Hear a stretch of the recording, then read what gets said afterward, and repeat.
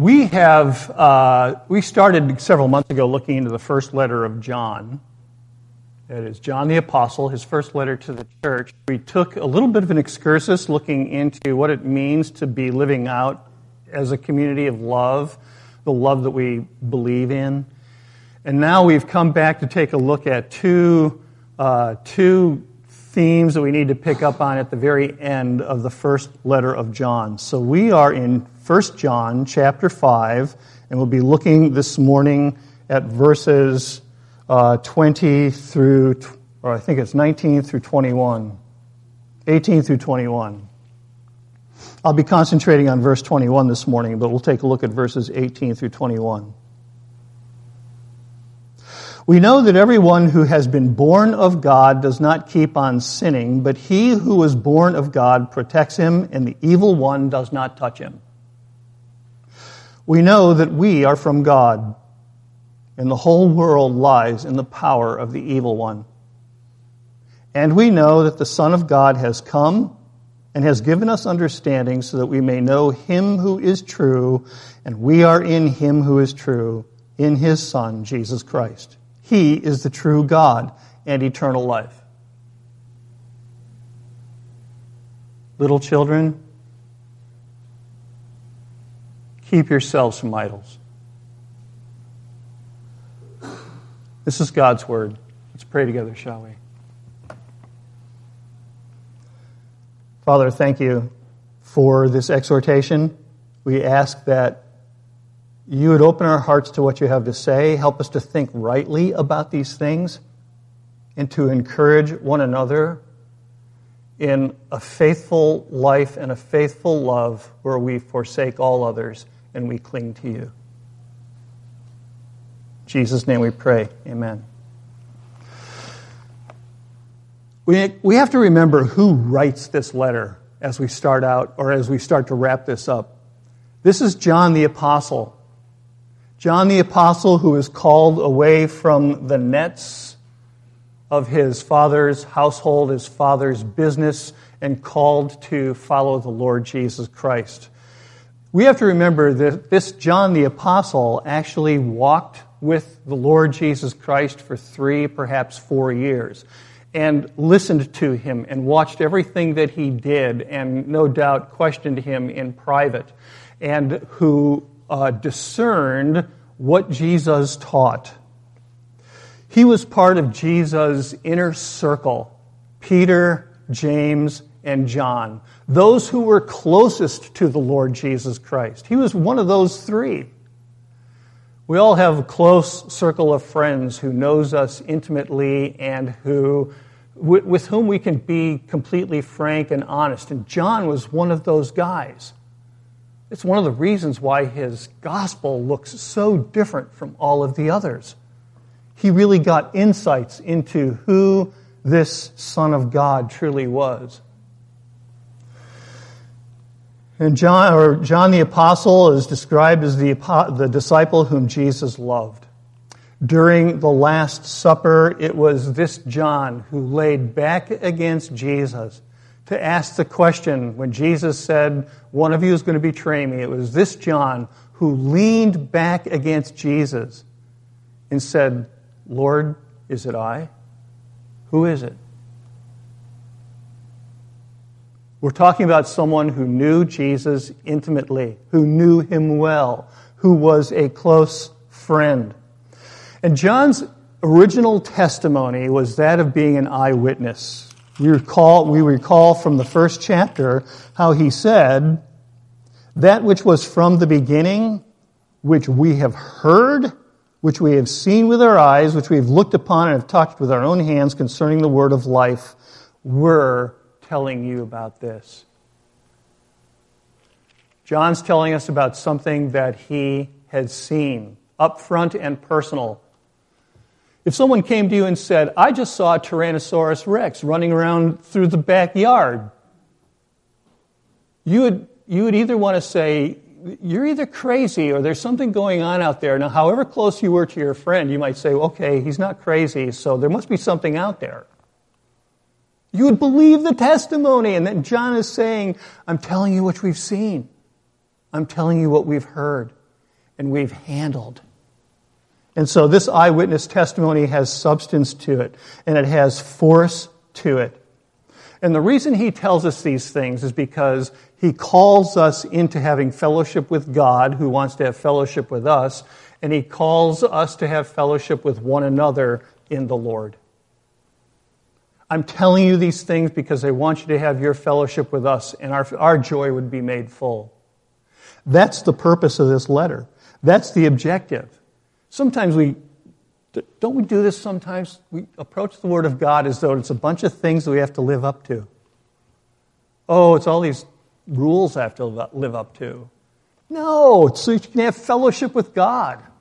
So you can have fellowship with other true believers. So that your life will be sensible, so that it'll actually be oriented to reality. That's why we have this, and that's what John is saying. I want you to know him. I know him. He's wonderful. I love him. I want you to know him. And I want you to know us because he's changed us. He's transformed us.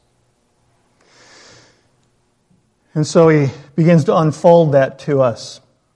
God does not bring salvation to us merely to escape the fires of hell. He brings salvation to us so that we can have fellowship with him. That's why he made us originally. Now, throughout this letter, John has been revealing to us things about the Lord and how they need to shape our lives. There is a woman who has written and has said, God doesn't demand us to have friendships with Christians. God doesn't demand us to give up things that control our lives. God doesn't demand of us to let go of things that corrupt our minds. It's life with God that demands those things. I didn't give up all my girlfriends because my wife said, you need to give up your girlfriends. It was life with my wife. It's that kind of thing. And that's what God expects of us. He wants us to live with him and to enjoy him and to delight in him as the one who is truly goodness and mercy. Now, here's some of the things that John has said about the living God. Listen to this, and this is all throughout this letter. God is light. How many of us would want to wander around in the darkness? God is light. God forgives sin. God is merciful. God is unchanged by time. He is always the same. God is truth. God is personal. God gives eternal life because God himself is life. God gives anointing for us to learn. God transforms us from sinning. God breaks the power of evil in our lives. God gives confidence and assurance. God answers our requests. God gives discernment. God is love. God manifests the reality of himself through us to others. All of these things are what John says about who God is. Here's the capstone of it. I read it already in a passage this morning. Let me read it again. This is the capstone. We know that everyone who's been born of God does not keep on sinning, but he who is born of God protects him, and the evil one does not touch him.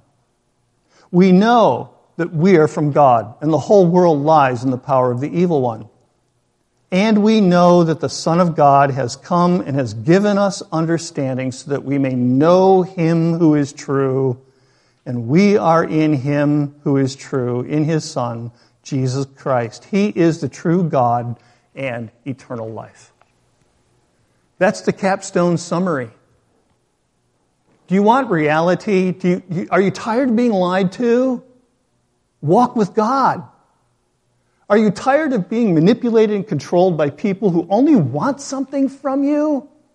Walk with God. Are you tired of feeling as though you don't actually belong, that you're not connected to any kind of a group of people who really love you? Walk with God. That's what John's getting at here. Over and over and over again, the point source, the anchoring point, the focal point of your reality is the living God as He's revealed Himself through our Lord Jesus Christ. That's it. That's why we encourage one another in this. Not because we're going to earn some favor before the Lord. We have no favor to earn before the Lord. We're a mess. We're empty. The favor we have has been bestowed upon us by the grace of God in His Son, our Lord Jesus Christ. Everything else is a vapor and an illusion. And so, once he has said this, John gives us a single exhortation. Little children, keep yourselves from idols. Keep yourselves from idols. Now we have to ask, don't we? What does he mean? What does he mean by idols? Well, let's take a look at idolatry in the old world. God did say this, "You shall have no other gods before me." You shall have no other gods before me. He says that in Exodus chapter 20, verse 3. Originally, when we take a look at the idols of the world, and we can still dig them up in archaeological sites, you see these little things that have been carved out of stone, made out of clay, carved out of wood. You know, there's sometimes little handheld idols that could be carried around, some little god or something that supposedly was supposed to protect somebody. Right? It was a man-fashioned thing. It was a man-made thing. God does not tolerate competitors. He doesn't tolerate an imitation of Himself or a representation of Himself. Idols do not portray anything about the true God. Sometimes people would make images of birds or monkeys or something, and then they would bow down to them. In fact, Isaiah goes into this long discussion and says, "What's wrong with you people? You people, you cut down a chunk of wood, half of it you burn in the fire and you cook your bread, and the other half you turn into an idol, and then you knuckleheads bow down to it. What is wrong with you?" See, this is the absurdity. When Moses was up on the mountain, he was getting the 10 Commandments from the Lord, and he was fellowshipping with the Lord. Aaron, his brother, was down on the plain, and the people were saying, "Aaron, we need a God. We need somebody to kind of look to." So Aaron says, "Give me all your jewels. Let's put this stuff in the fire and we'll melt it." And he made a golden calf. Now, have you ever thought about how absurd that is? Here was God who just took and visited 10 plagues on Egypt and broke the back of the biggest nation on earth. And then He led the people out, and He had a pillar of fire by night and a pillar of cloud by day by which He was leading them. He leads them to the Red Sea, and then as Pharaoh's army is coming up, He parts the Red Sea and allows them to go through on dry land. And as Pharaoh and his army go into that, He closes the Red Sea and wipes out the biggest army in the world. And then He leads them in the wilderness all the way to Mount Sinai. He comes down on the mountain in flame and in fire with a blast of trumpets. And the people said, "Do not let God talk to us. He freaks us out. Moses, you talk to us." And while Moses is up on the mountain, Aaron says, "We need a golden calf." A golden calf? How many calves have you ever seen that have saved anybody? A calf? Really?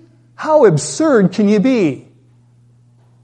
And yet, how many Christians, after they declare salvation in the Lord Jesus Christ, run off after something else in order to give them significance and importance? How absurd can you be? How absurd can you be? No visible man-made image can ever capture the wonder and the majesty of the true God. It's one of the reasons why he says, don't make any images of me. This is the whole point of what we read in Psalm 115. Look at verses 4 through 8. Their idols are silver and gold, the work of human hands. They have mouths, but do not speak. They have eyes, but do not see. They have ears, but they do not hear. Noses, but they do not smell. They have hands, but do not feel. Feet, but do not walk. And they do not make a sound in their throat. Can you ever think of anything stupider than that? Seriously. Even a human being has a mouth that can speak to me, or somebody who can hear me. But an idol has nothing. Nothing. It is not even a helpful image of a man, because it does not at all portray what a man or a woman is. And if you take a look at some of the idols from the ancient world, they're an embarrassment. They're just an embarrassment. And so we look at idolatry as being a complete absurdity. And rightly we should. Because it's so much less than what we are as human beings, and it can't possibly portray what God is. And so you say to yourself, okay, that's fine, but how many of us are actually bowing down to any kind of statues or idols today? Well, this brings us to the actual point, doesn't it?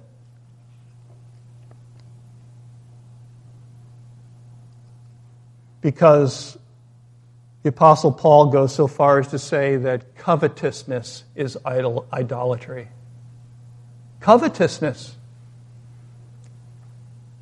If you crave something and you desire something, and you love it and desire it more than you love God, idolater. If you hold something really high in your heart and you think that this is going to be the thing that's going to give me significance, and it's not God himself, you're an idolater. This is the whole point. Our hearts, John Calvin, you'll see the quote there in the bottom of the page.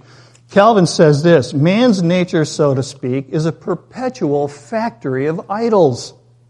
Man's mind is as full of its pride and boldness, dares to imagine a God according to its own capacity. As it sluggishly plods, indeed, is overwhelmed by the crassest ignorance, it conceives an unreality and an empty appearance as God. Now, I'm going to pick on preachers first. I can't tell you how many preachers exalt an idol in their hearts and then wonder about what they're exposing themselves to. Because when one preacher looks at another preacher and says, that's the guy that I want to be, idolater. You understand that? If we exalt anything in our hearts that has more significance and more meaning than God, including ourself, our own will, our own sense of who we ought to be, if we exalt that more than we exalt God, idolatry. Do you understand now why John says, little children, keep yourselves from idols? He's not worried about these little manufactured chunks of gold and wood. He knows that what goes on in our hearts is the readiness to run to something else to give us significance, to exalt something else to give us importance or to order our world.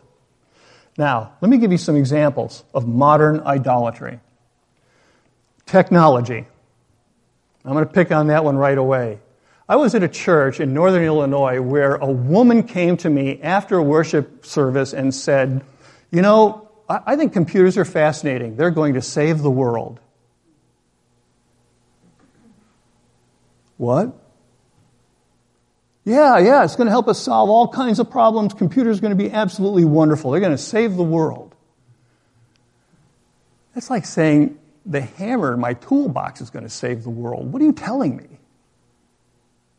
But yet we look to technology to solve problems for us when the problem is dividing right down in the middle of our own hearts between good and evil.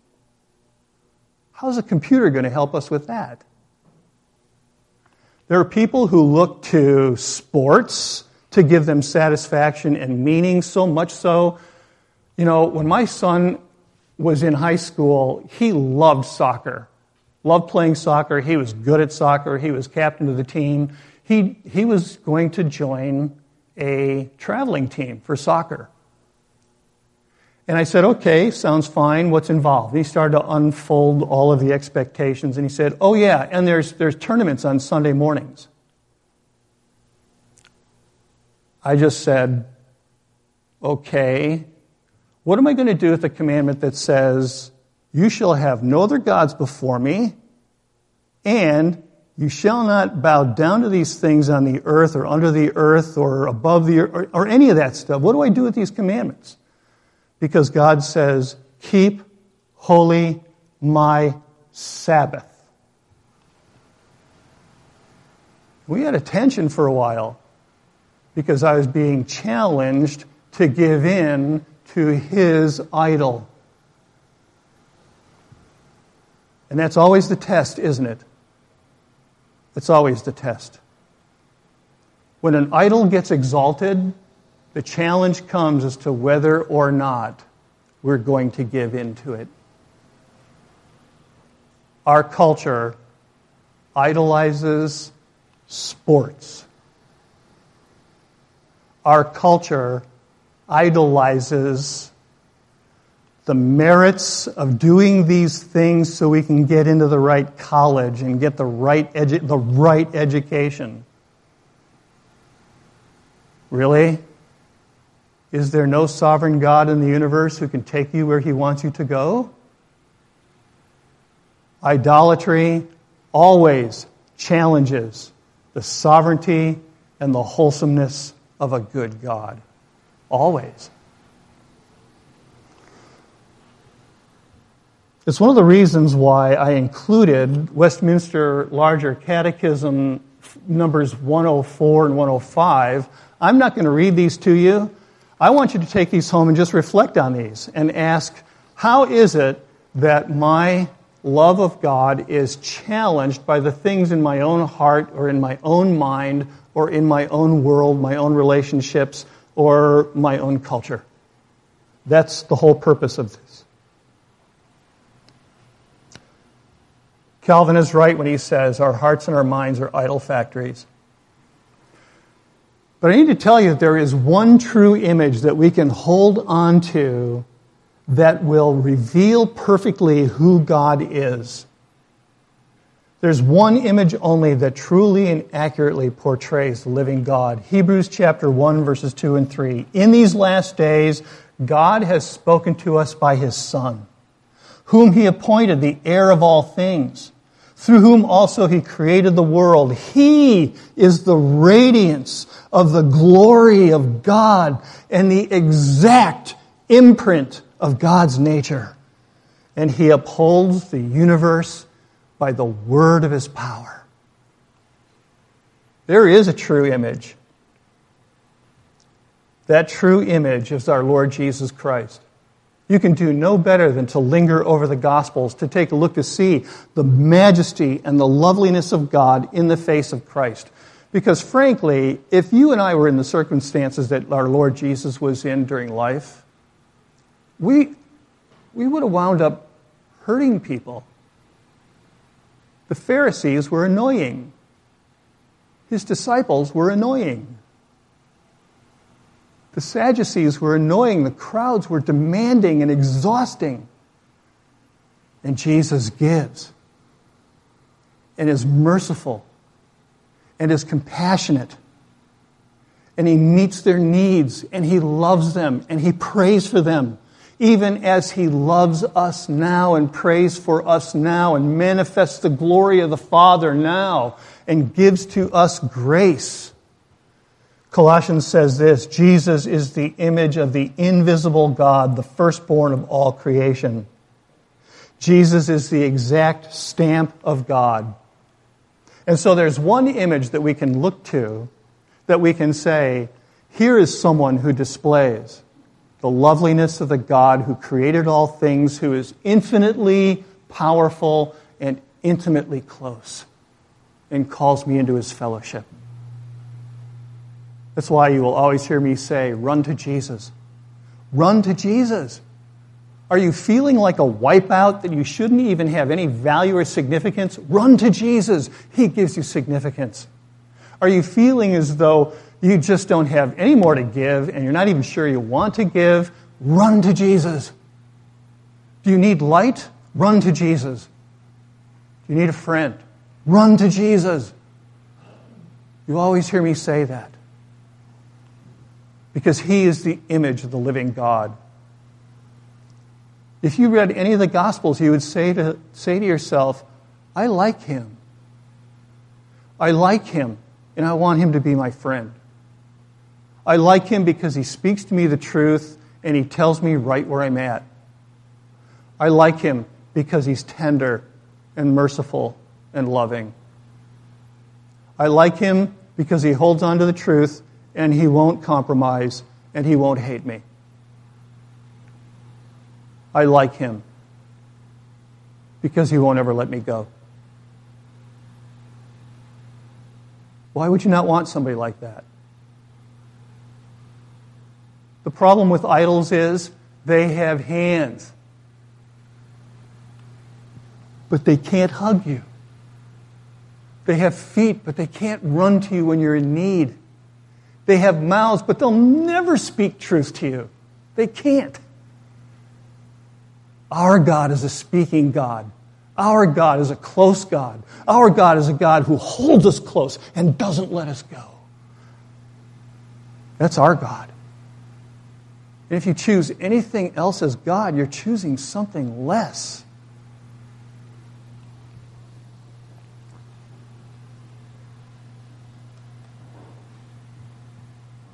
When we elevate anything above the qualities of Jesus, we create an idol.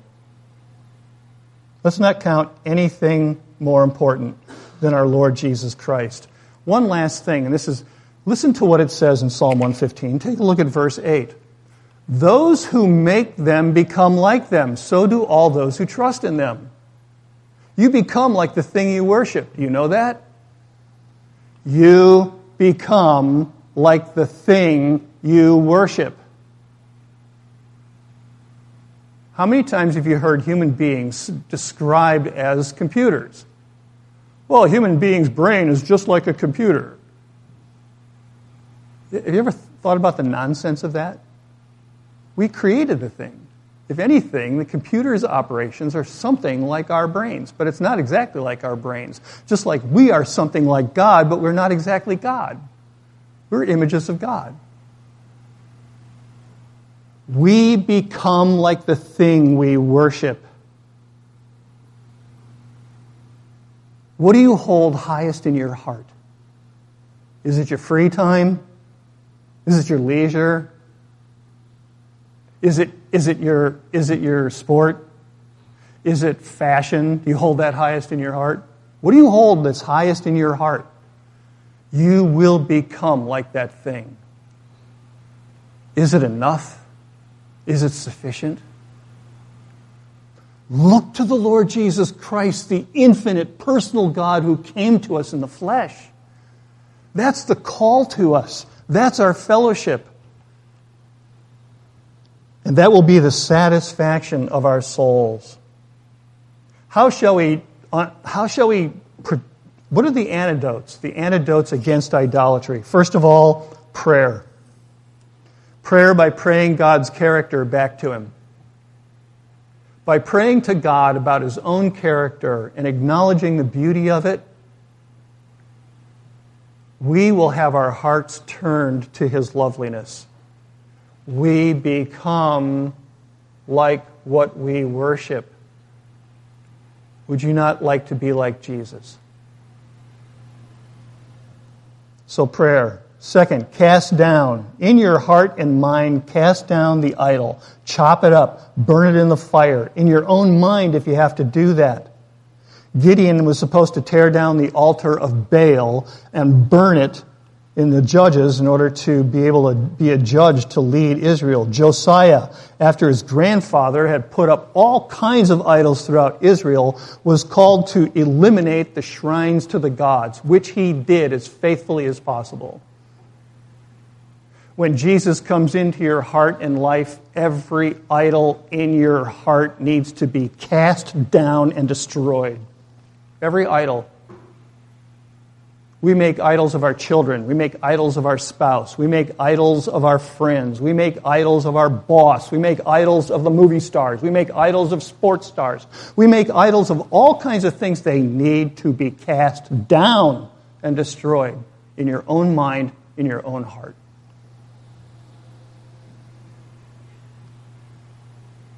You shall have no other gods before me. That's what God says. And then what do you do with your mind? Finally, brothers, Philippians 4:8. Paul was talking about considering one another, but think about this. Finally, brothers, whatever is true, whatever is honorable, whatever is just, whatever is pure, whatever is lovely, whatever is commendable, if there's any excellence, if there's anything worthy of praise, think about these things. Let your mind be filled with the loveliness of the Lord Jesus, His honor, His truthfulness, His excellence, the things in Him that is worthy of praise.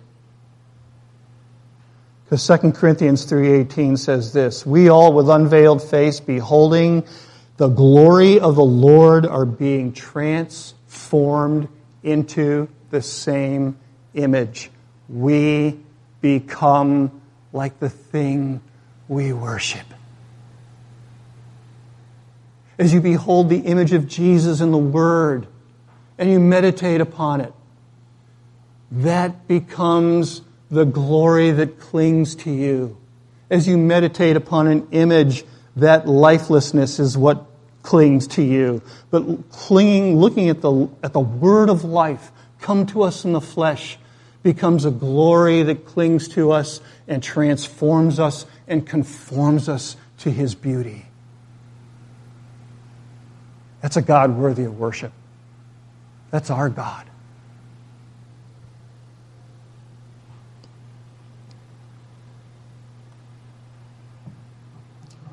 When you obey the Lord, you are following someone who loves you like no other. When you obey the Lord, you're following someone who is transforming you into His glorious likeness. There becomes a loveliness about us which is not native to our own hearts, but which is now part of the new life bearing forth its fruit. When you obey the Lord Jesus Christ, you're following somebody who will never ever leave you, who will never let you go, who will never stop working in you, who will bring to completion on the last day what He has begun in you. We become like the thing we worship. Oh, little children, keep yourselves from idols. Make every effort to worship the one who will make you like His glorious self.